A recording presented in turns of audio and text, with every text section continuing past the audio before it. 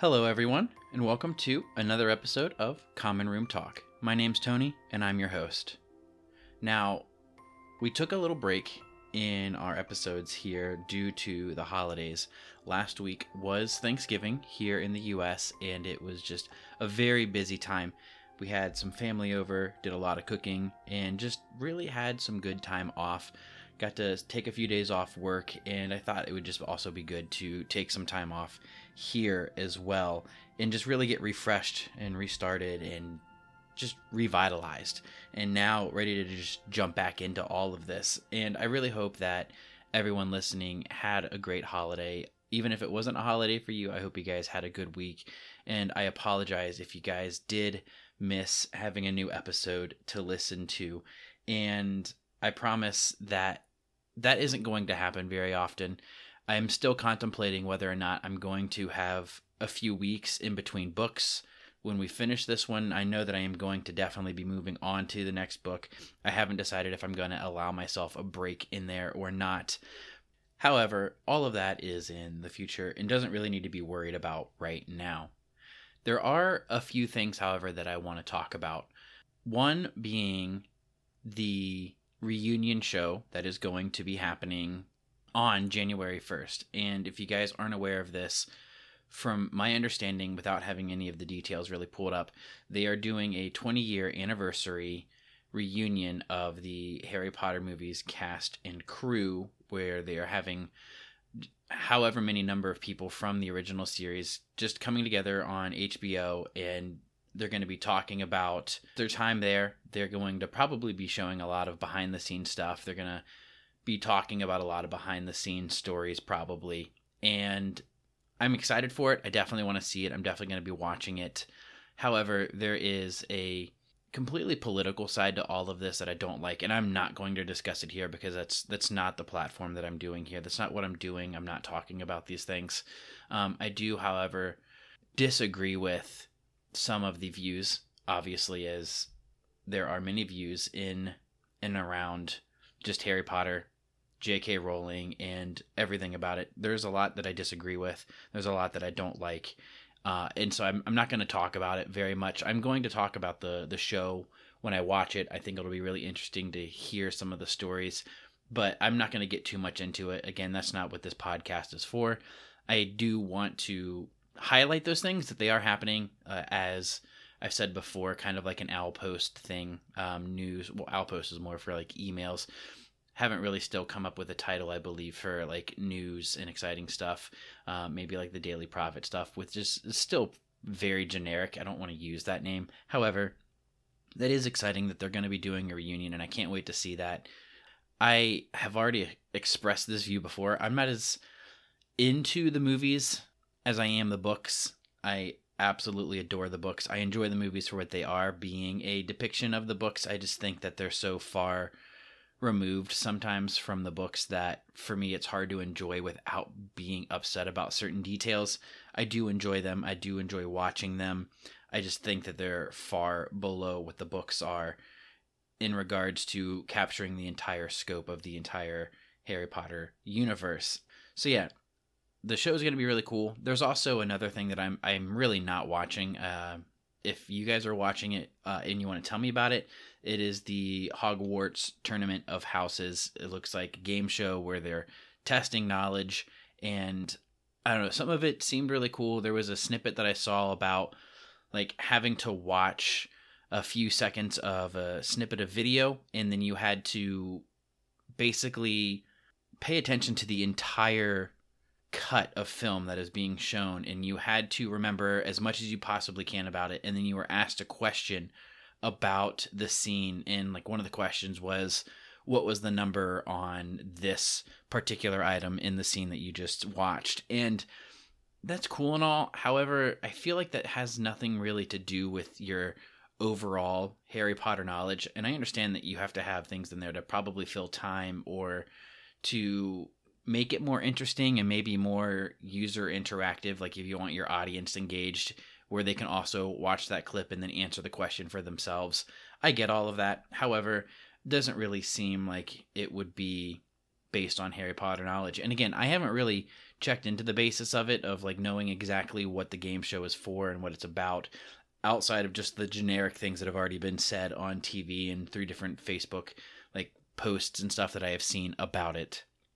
I personally just don't have any interest in it because, again, this podcast is pertaining to the books and talking points in the books and comparing them to the movies in that sense, not so much these extracurricular experiences that are going on. And I'm sure for the people involved, it is very exciting. And I hope you guys, if any of you ever do happen to listen to this, have a good time, had a good time whenever you are listening to this. I think it is a really cool experience to go and do something like that.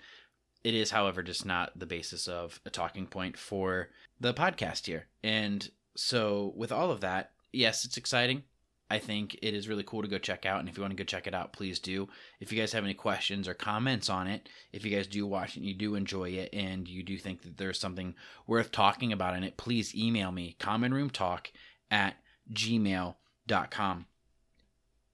One thing I also want to do is a special welcome to anyone new who is listening. There are some people that I work with now that have taken an interest into listening, and if you guys are listening, you know who you are.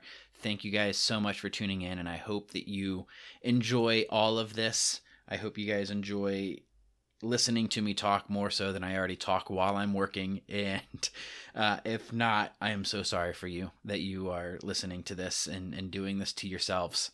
But I really do hope you guys enjoy it, and so thank you for listening.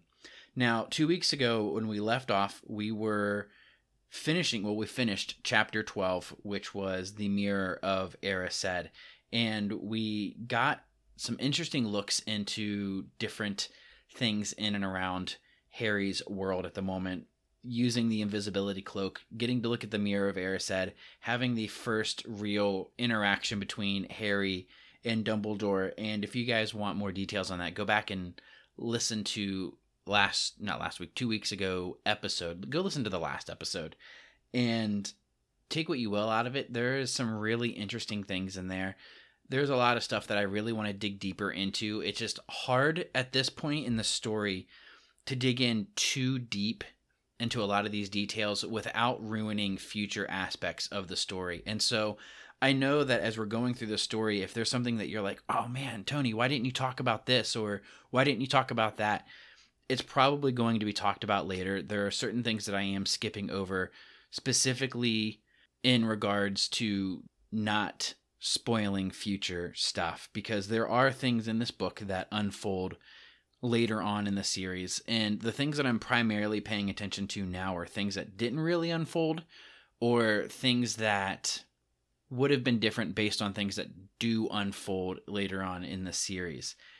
And yeah, so that's where we left last episode, and we will go ahead and dig into today's episode, which is chapter 13, Nicholas Flamel. And I'm hoping that this is a shorter chapter, so I'm hoping that I'll be able to talk a little bit maybe about the Flamels, because there's some really cool history about them in our world here, and I find it really intriguing. I can't wait to talk about it, but it is a short chapter, and so this should only take one episode, and it might even be a shorter episode just because of how short the chapter is. It's so short that even in the illustrated version, there's only really 2 pictures, and that's on the main page for the chapter start itself, where you see this really cool backdrop of the lake in the mountains, and you see Fawkes the Phoenix, who is flying over top of the waters above the tree line, and it's a really cool little, it looks almost like a watercolor portrait that has been done.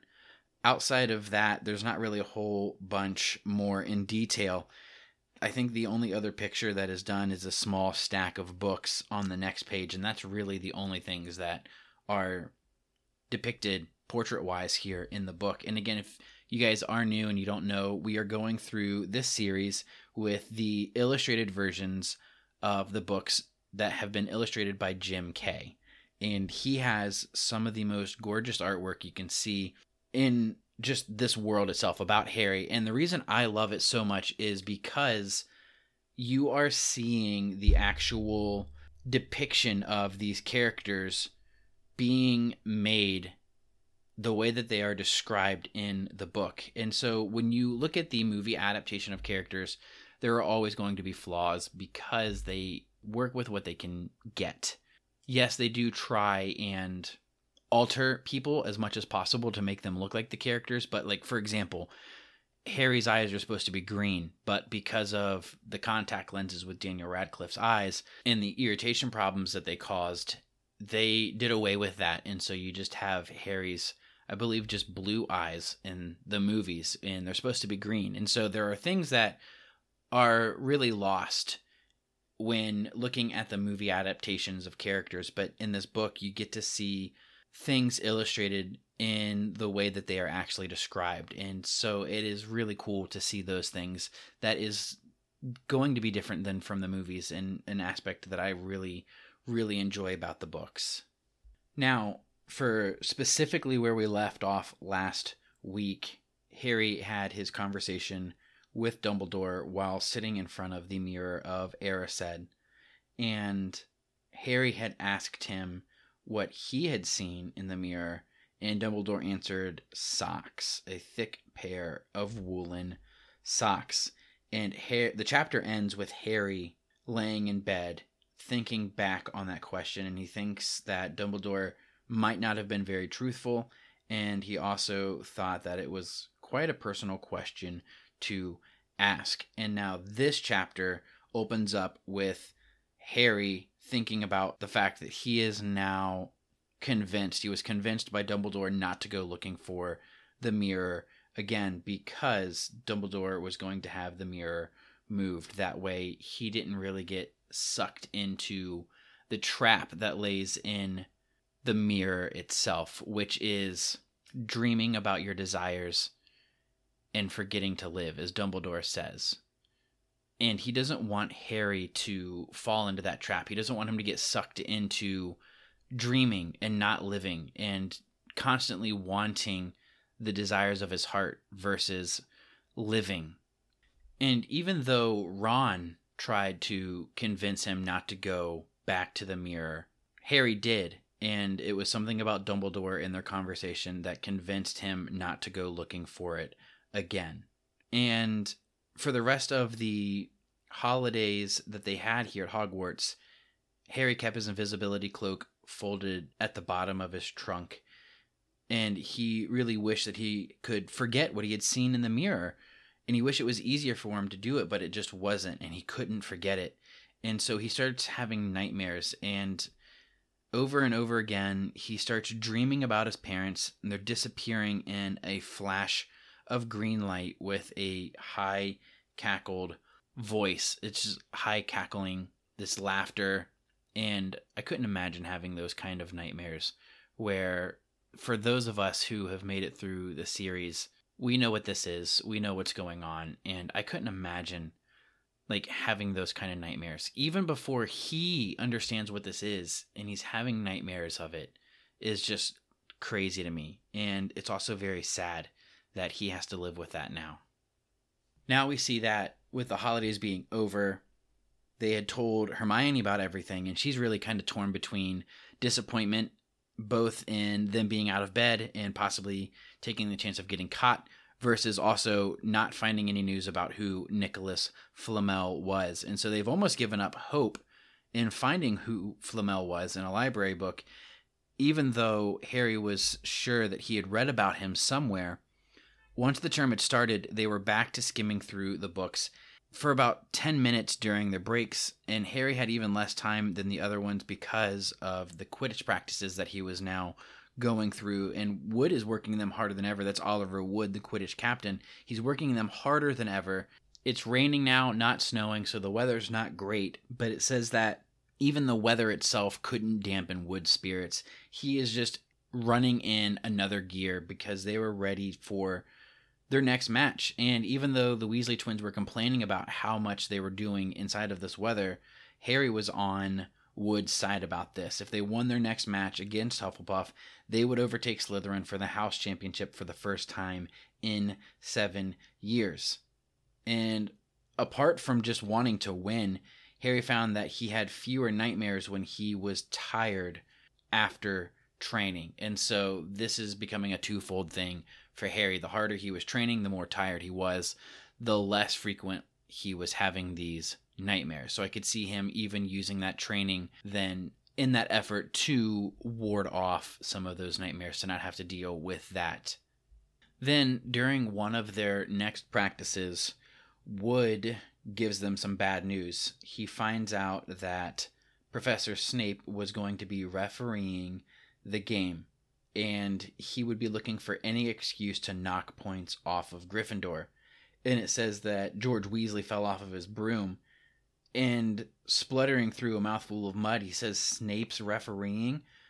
When has he ever refereed a Quidditch match? He's not going to be fair if we might overtake Slytherin," which was his house. So they're worried now that Snape is going to play very unfair in this match towards them, and rightfully so. Looking at what has happened with him thus far in regards to Gryffindors, you can tell that he does not like them. He does not favor them whatsoever.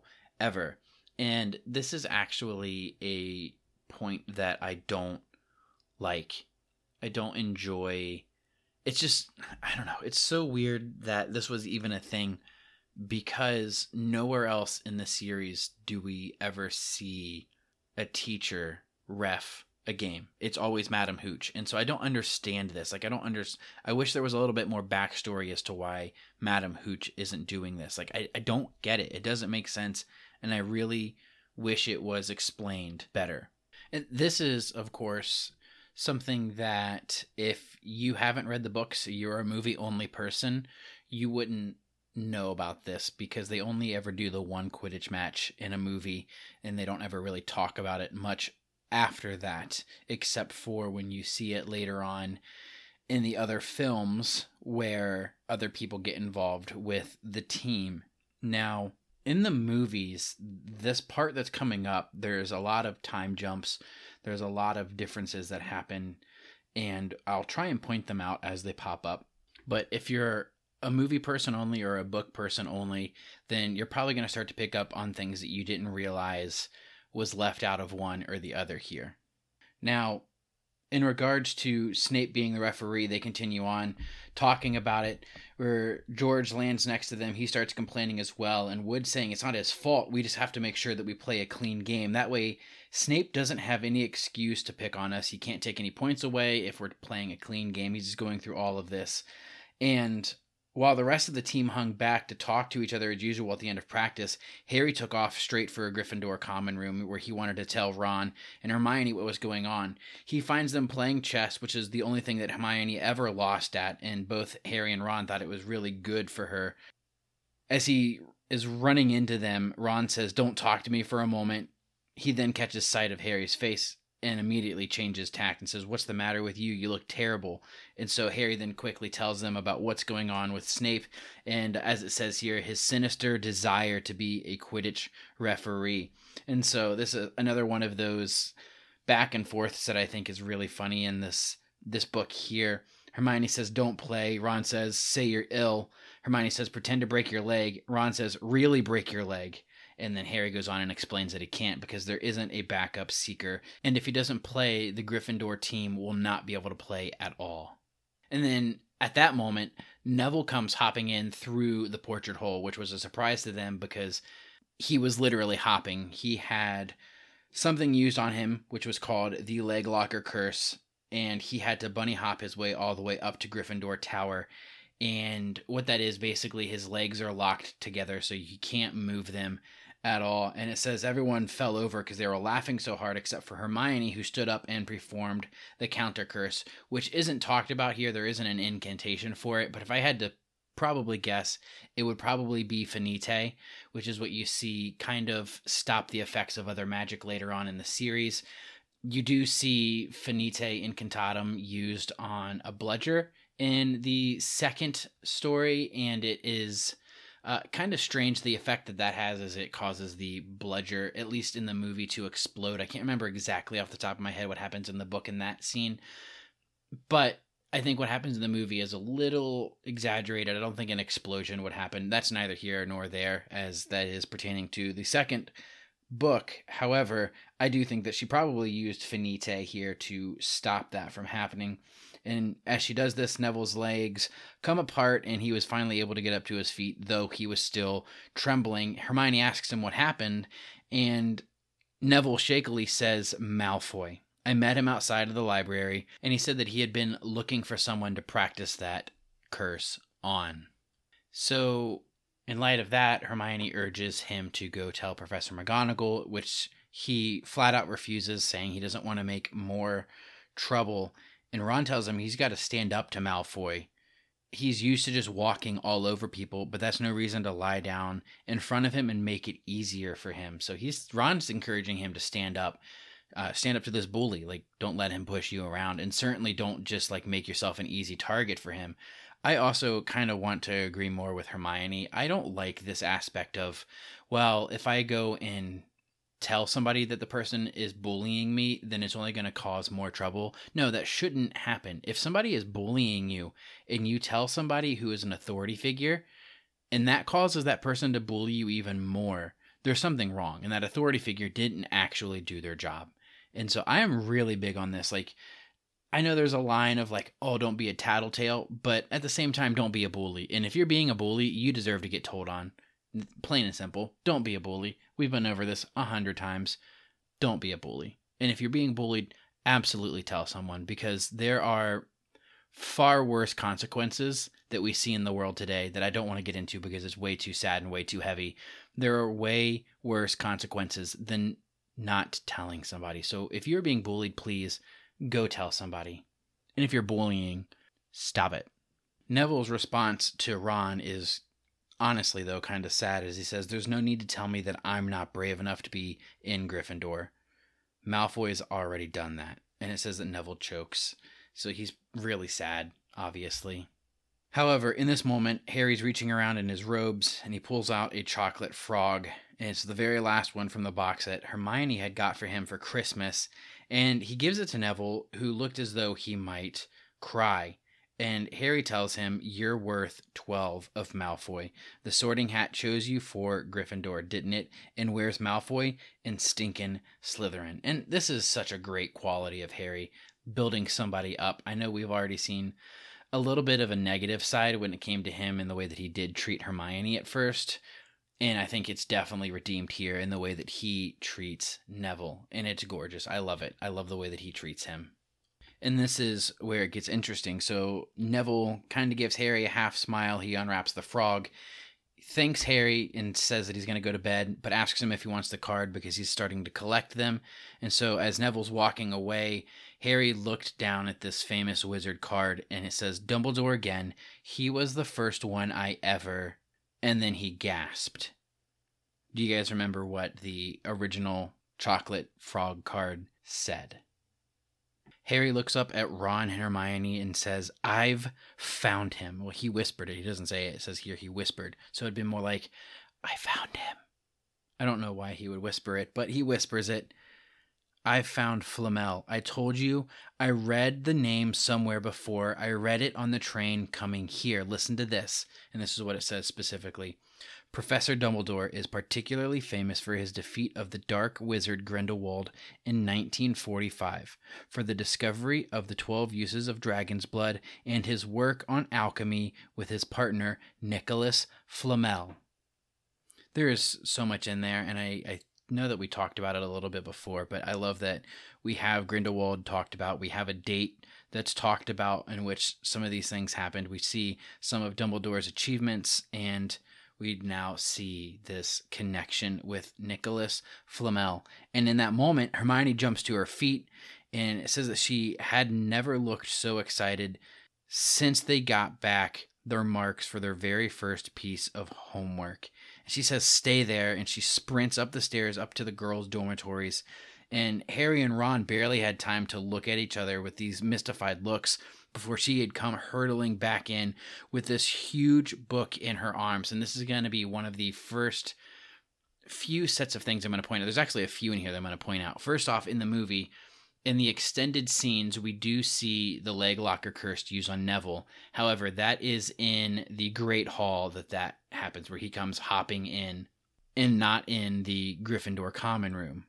You also see here that Harry reads this off of the chocolate frog cardigan. However, in the movie, we go straight from Harry and Dumbledore having their conversation in front of the mirror to a small jump in time with this scene of Harry walking outside with Hedwig on his arm. Actually, I believe he's already outside, and he's just standing there with his arm extended. And Hedwig is sitting on his arm, and she takes off, flies up one of the walls, like flying up alongside of the wall of the castle, and kind of disappears into the air. And it immediately jumps scene to farther on into the season where you see green grass again. There's no longer snow around, and it's the end. It's clearly the end of the holidays. And Harry and Ron are sitting in, it looks like the Great Hall again. Actually, it might be the library. I think it might be the library where they're sitting. No, it's definitely the library. I think because they were sitting at a long wooden table, it made me think of the Great Hall. But it is definitely the library where they're sitting. And Hermione walks in with this massive book, slams it down, and it actually, if you look closely enough, she slams it down on Ron's hand, and he kind of retracts it really quickly. I don't know if that actually was intentional or if that was completely accidental, but you do see him react as he pulls his hand back. And her first words were, "I had you guys looking in entirely the wrong place. I checked this out weeks ago for a bit of light reading," to which we get Ron's reaction, which I think we're about to see here in the book as well. But in the movie, it's Hermione who finds who Nicholas Flamel is, where here in the book, it was Harry in the chocolate frog cardigan. But Hermione comes back with this enormous old book in her arms. She said, "I had never thought to look in here. I got this out of the library weeks ago for a bit of light reading." To which Ron replies, "Light?" ? But Hermione told him to be quiet until she had looked something up. And she starts flicking frantically through the pages, muttering to herself. I have no idea why I just struggled so hard saying flicking frantically. I don't even think it's a tongue teaser. Flicking well, I can't even say it again. So yeah, have fun saying that. Flicking frantically. But as she's tearing through these pages, she finally stops and says, "I found it. I knew it. I knew it." And Ron says, "Are we allowed to speak yet?" And Hermione starts whispering, "Nicholas Flamel." She's whispering, it says, "dramatically, is the only known maker of the Sorcerer's Stone." And it really didn't have quite the effect that she expected. Harry and Ron both say, "What?" And she says, "Oh, honestly, do you two read? Look here." And so she pushes the book towards them, and Harry and Ron read. And this is what it says. "The study of alchemy is concerned with making the Sorcerer's Stone, a legendary substance with astonishing powers. The stone will transform any metal into pure gold. It also produces the elixir of life, which will make the drinker immortal. There have been many reports of the Sorcerer's Stone over the centuries, but the only stone currently in existence belongs to Mr. Nicholas Flamel, the noted alchemist and opera lover. Mr. Flamel, who celebrated his 665th birthday last year, enjoys a quiet life in Devon with his wife, Perenelle, 658. And so that was the end of that, and Hermione says, "See, the dog must be guarding Flamel's Sorcerer's Stone. I bet he asked Dumbledore to keep it safe for him because they're friends and he knew someone was after it. That's why he wanted the stone moved from Gringotts." Harry then replies, "A stone that makes gold and stops you from ever dying? No wonder Snape's after it. Anyone would want it." And then Ron says, "And no wonder we couldn't find Flamel in the study of recent developments in wizardry. He's not exactly young or recent if he's 665, is he?" Now, I think this might be a small error, unless, of course, this book that they're reading had been published the year before or that year currently. But it seems as if it might have been an older book, at least based on the movies. It looks a little old and dodgy, and so he's got to definitely be older than what it says in that book. So the next few paragraphs then just in detail talk about Harry and Ron in their next Defense Against the Dark Arts class, talking about what they would use if they could turn anything into gold, and the things that they would buy. And then in regards to the match, Harry says that he is going to play even with Snape being the referee. He doesn't want the Slytherins to think that he is too scared to face Snape. And we then have a time jump that is closer to the match. As it says, as the match drew nearer, however, Harry became more and more nervous, whatever he told Ron and Hermione. And so obviously he's lying to them. He's not letting on exactly how nervous and probably scared he was in dealing with Snape. Remember, he's just an 11-year-old boy. Snape is a full-grown man.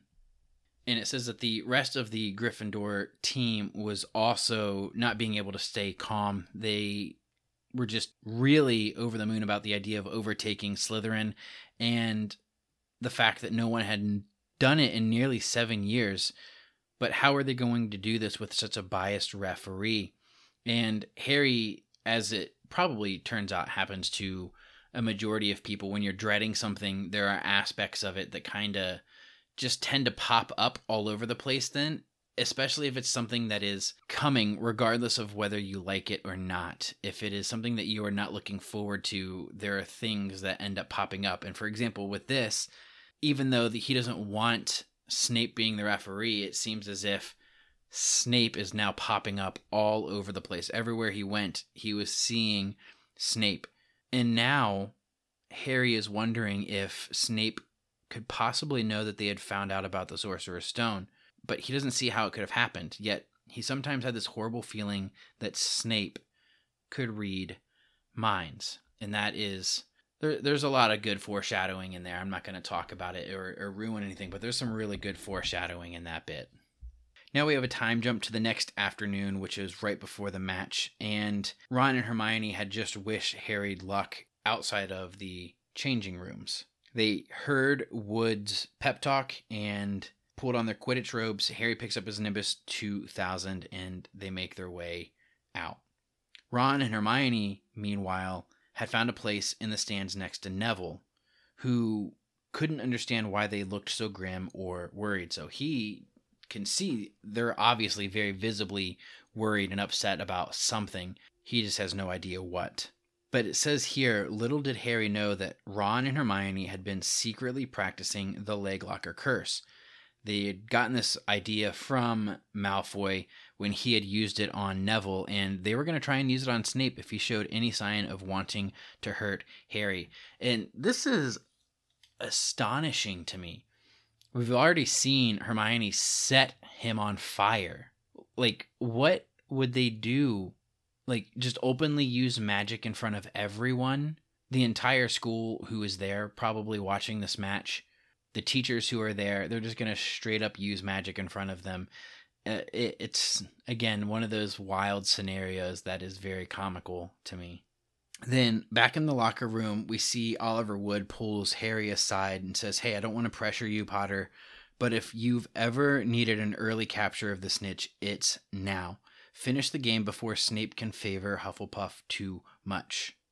Fred is then looking out the door and he says, "Wow, the whole school is out there." And he says, "Wow, blimey, Dumbledore's come to watch." To which Harry's heart did a somersault. He's excited now because Dumbledore is there. He says, "Dumbledore," and he's dashing over to the door to make sure that Fred was right. And he says, "There's no mistaking this silver beard." And Harry is just so overjoyed. He says he could have laughed out loud with relief. He was safe. There was simply no way that Snape would dare to try and hurt him if Dumbledore was watching. And they make their way out onto the field, and it says that Snape was just looking so angry, and Harry is chalking it up to the fact that Dumbledore is there. And this is something that Ron also picked up on. He looked over to Hermione and said, "I've never seen Snape look so mean." And then he says, "Ouch," because someone had poked Ron in the back of the head. And of course, it was Malfoy, to which he says, "Oh, sorry, Weasley, didn't see you there." But Malfoy was grinning broadly at Crabbe and Goyle.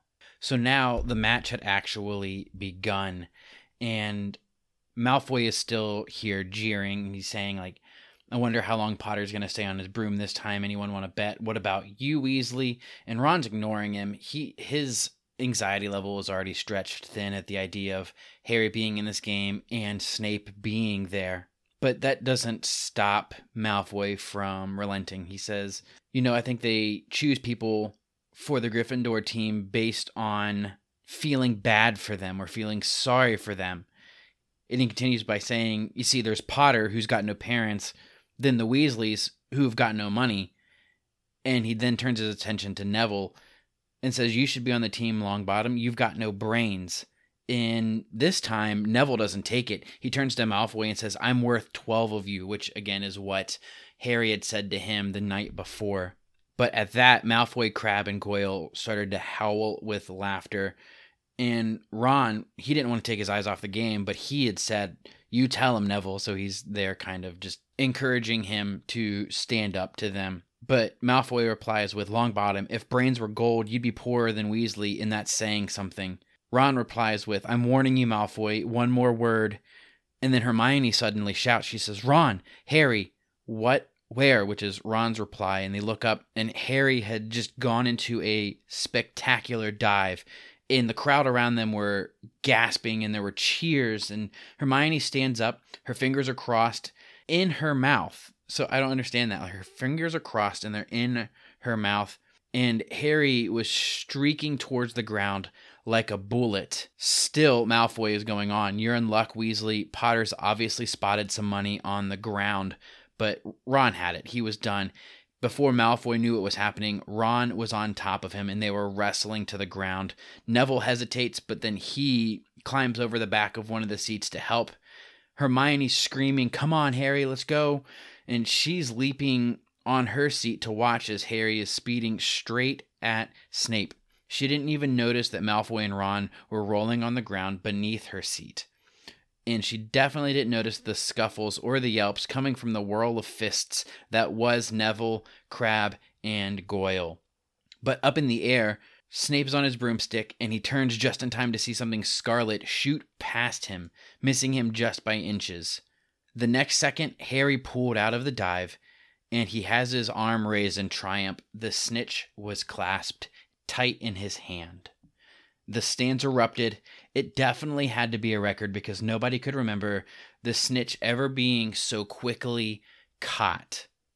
Hermione is now losing her mind. Ron, where are you? The game's over. Harry's won. We've won. Gryffindor is now in the lead. And she's shrieking. She's jumping up and down. She's hugging Pavarti Patil, who's standing in the row in front of her. Everyone's celebrating. It's great. Harry jumps off of his broom. He's still a foot off the ground. He is in disbelief. He can't believe it. He had done it. This game is over now. It was so quick. It had barely lasted 5 minutes. The Gryffindors are now spilling onto the Quidditch pitch, and he sees Snape landing nearby. He's white-faced. He's tight-lipped. He's upset. And Harry feels a hand on his shoulder. It was Dumbledore. He was smiling down at him. And he says, well done. It's nice to see that you haven't been brooding over that mirror. It's nice to see that you're keeping yourself busy. Excellent. And then Snape spits on the ground. This is obviously a pretty joyous moment for Harry. This is probably one of the first times, I would say maybe the first time in his life that he has been, I don't know what the word is that I want to use, congratulated. Somebody felt proud of him, and it's none other than Dumbledore. So it really doesn't get more top tier than that. So Harry has to be pretty proud of himself. He has to be just on cloud nine, just completely ecstatic and just ready to go. This doesn't get any better for him right now in this moment. And it's those thoughts exactly that are with Harry as he's leaving the changing room to take his Nimbus 2000 back to the broom shed. He couldn't remember ever feeling happier. He really thinks that he has done something to be proud of, and now no one can say he was just a famous name anymore. He now has this potential record for the fastest snitch catch ever here at Hogwarts. It continues on with this thought of the evening air had never smelled so sweet. He's walking over the damp grass, and he's really just reliving the last hour in his head. It was becoming a happy blur in his head. There were Gryffindors that had run into the field. They lifted him up onto their shoulders. Ron and Hermione were in the distance jumping up and down. Ron was cheering through a very heavy nosebleed, so he probably got some work done, but I think he also got some work done on Malfoy as well. And so Harry reaches the shed, and he leaned against the wooden door and looked up at Hogwarts. As he's leaning there, he's thinking about how Gryffindor is now in the lead, that he had done it. He had really shown Snape And then speaking of Snape, as he's watching the castle, there was this hooded figure that had swiftly come down the steps from the front of the castle. It was definitely acting as if it didn't want to be seen, and it was walking as fast as possible towards the Forbidden Forest. So very quickly, Harry's victory thoughts had faded from his mind, and he's just watching. He recognized this figure's prowling walk. This was Snape. It was definitely Snape, and he was definitely sneaking into the forest while everyone else was at dinner. So what was going on? So Harry then decides to take his broomstick, he jumps onto it, and then takes off, gliding silently over the castle, where he then sees Snape entering the forest at a run. So he follows, naturally, as one does when you're curious. It says here that the trees were so thick that Harry couldn't really see where Snape had gone. He flew in circles lower and lower, and he starts brushing the top of the branches of the trees until he finally hears some voices, and he makes his way over towards them. Below, in a shadowy clearing, there was Snape, but he was not alone. Professor Quirrell was there as well, and Harry couldn't really make out the look on Quirrell's face, but he was stuttering worse than ever, so Harry strained to catch what they were saying. And this is now Quirrell talking. "Don't know what you wanted to meet me here of all places, Severus." And then Snape replies, "Oh, I thought we'd keep this private. Students aren't supposed to know about the Sorcerer's Stone after all." Harry, probably in light of not being able to hear them very well, he leans forward and he's listening still. Quirrell is mumbling something, but Snape interrupts him. "Have you found out how to get past that beast of Hagrid's yet?" And Quirrell replies, "But Severus, I..." And then Snape cuts him off again. "You don't want me as your enemy, Quirrell." And this is where we see that scene in the movie where they're in the corridor and Harry is first sneaking around in his invisibility cloak and then comes across the mirror of Erised. These two scenes were really put together. There was a owl that hooted loudly not too far from Harry, and it must have startled him because it says that he had to steady himself just in time to hear Snape say, "You're a little bit of hocus pocus. I'm waiting." And then Quirrell says, "But I don't," and then he's cut off again. "Very well. We'll have another little chat soon when you've had time to think about where your loyalties lie." And so he throws his cloak over his head and he strides out of the clearing. It was almost dark now, but Harry could see Quirrell standing there quite still as though he was petrified. And so, yeah, we have Snape being super sketchy, again, doing the Snape thing, and we have Quirrell involved as well. So, what is going on? Why is Snape being a bully? Why is Quirrell not standing up for himself? He's the defense against the dark arts teacher. He's got to know ways to defend himself. Why is he so afraid of Snape? We have I'm guessing a tiny jump in time here as Hermione is now asking Harry where he has been.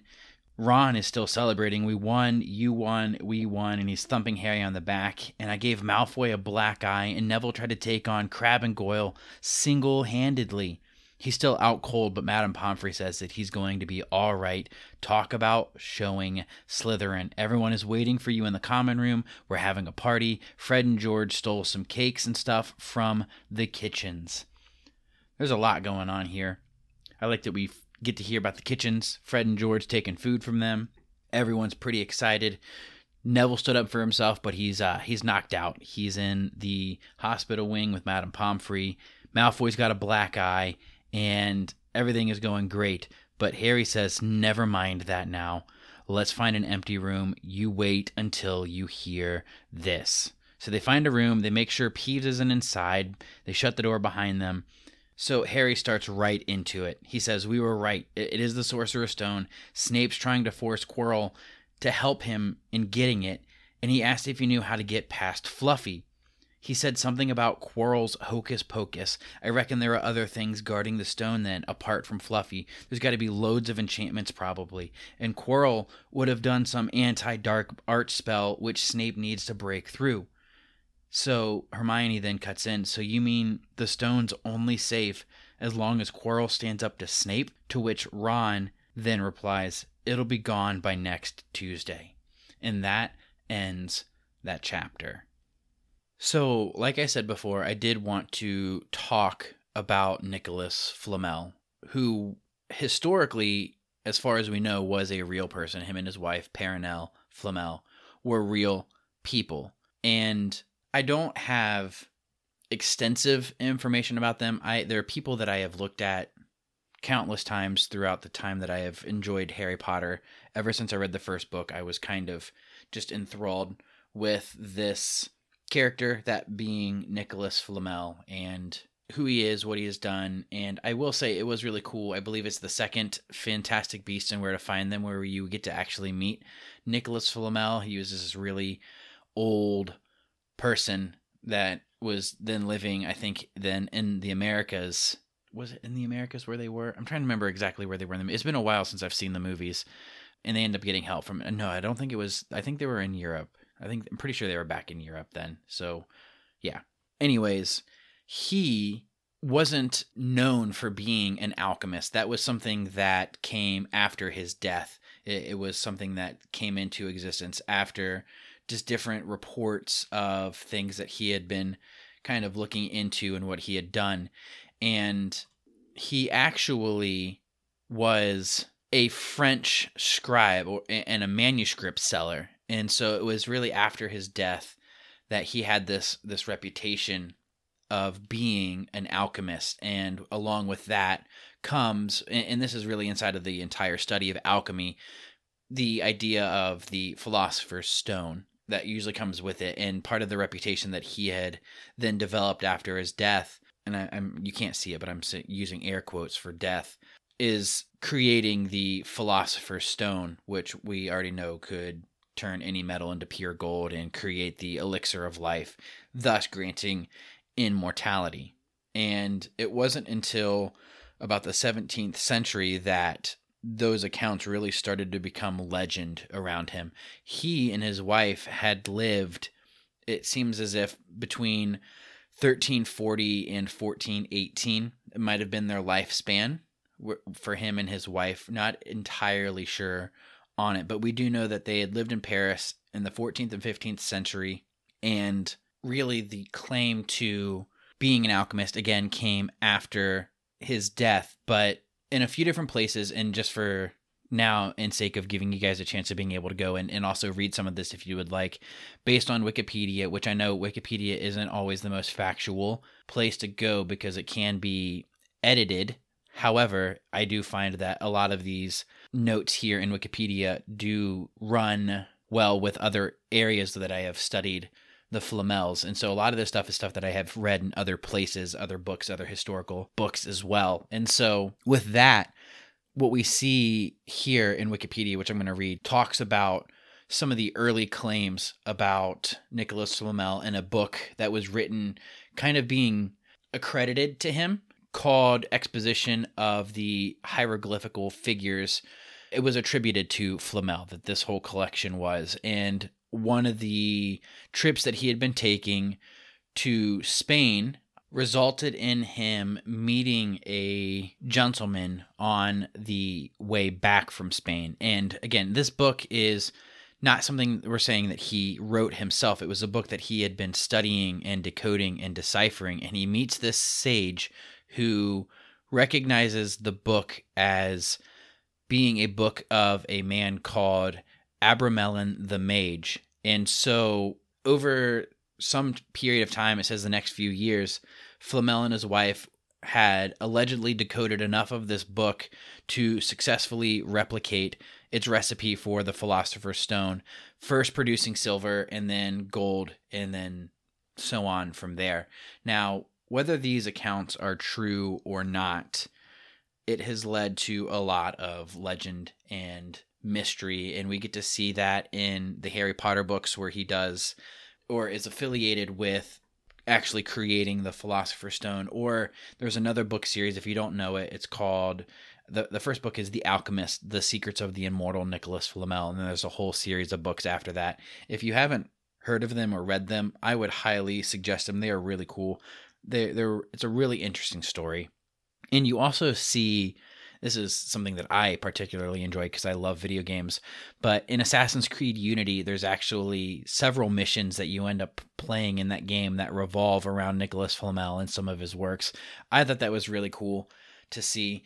But another thing that you can go check out is the house of Nicholas Flamel, still in Paris.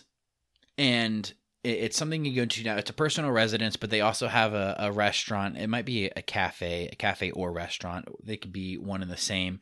But it is somewhere you can actually go check out. It is, and there's an actual address if you ever get to go to it. And it is obviously a French address here, 51 Rue de Montmorency.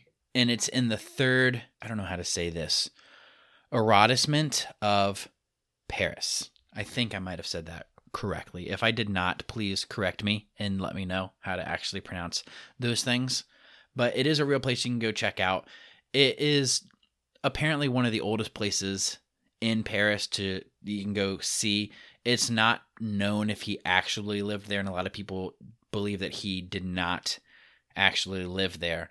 But it is a place that you can actually go check out and see. It is attributed to him. Now, some of the reports are that Nicholas Flamel had actually created his own tombstone and put his own words on this tombstone, and that it is being preserved in a museum now, and that there was a legend and this is, I think, also what kind of stirs up a lot of the legend around him, is that there were either priests or grave robbers. It's depending on where you hear this story. There are either priests or grave robbers who had opened up the tombs of Nicholas and Perenelle Flamel in order to obviously do something. If it was grave robbers, it was probably stealing something. He would have been, after his death, all of this fame growing, he would have acquired a fair amount of wealth. And so I could see it being grave robbers trying to get into his grave to steal any fortunes that probably would have been buried with him. As for priests, I don't know why they would have, unless it was like maybe looking for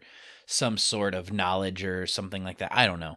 Either way, for some reason, his grave apparently had been broken into, and that led to people discovering that his grave and his wife's grave were empty.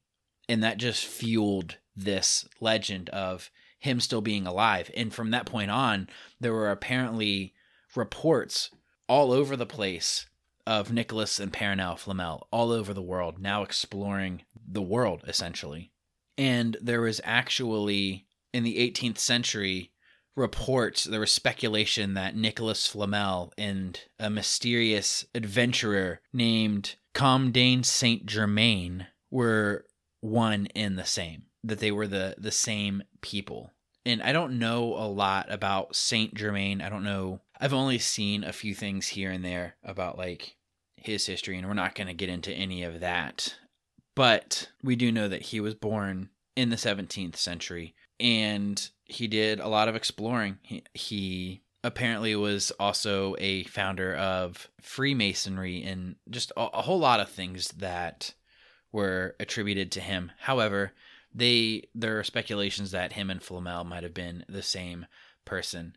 And so with all of that, I know it's a lot about the Flamels. I think it's really interesting. Go and do your own study on him. I think it's really cool to look into those things and see the stuff that J.K. Rowling had incorporated into her world and how she has used them to just create the magic that we see here, that we, as people my age, grew up on. This magic that is just so captivating and enthralling, and it makes you want it. It makes you want it to be real just because of how in-depth it is, and how, as I've said this in previous episodes, how she has taken this world and has just simply inserted it into the real world.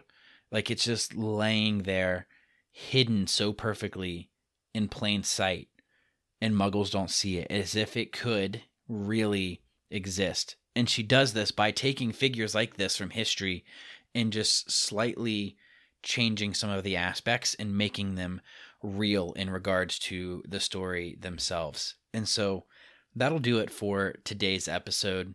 Again, I apologize for the break in between. It was very busy. I do anticipate maybe there being another break the week of Christmas and New Year's, as it's probably going to be very busy then as well. But I will do my best to try and keep that from happening. I don't like having the breaks, but it honestly sometimes can't be avoided.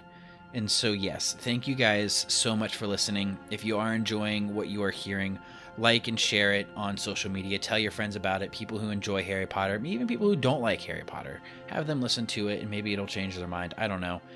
But just thank you guys so much for listening. My name's Tony. I'm your host, and this is Common Room Talk.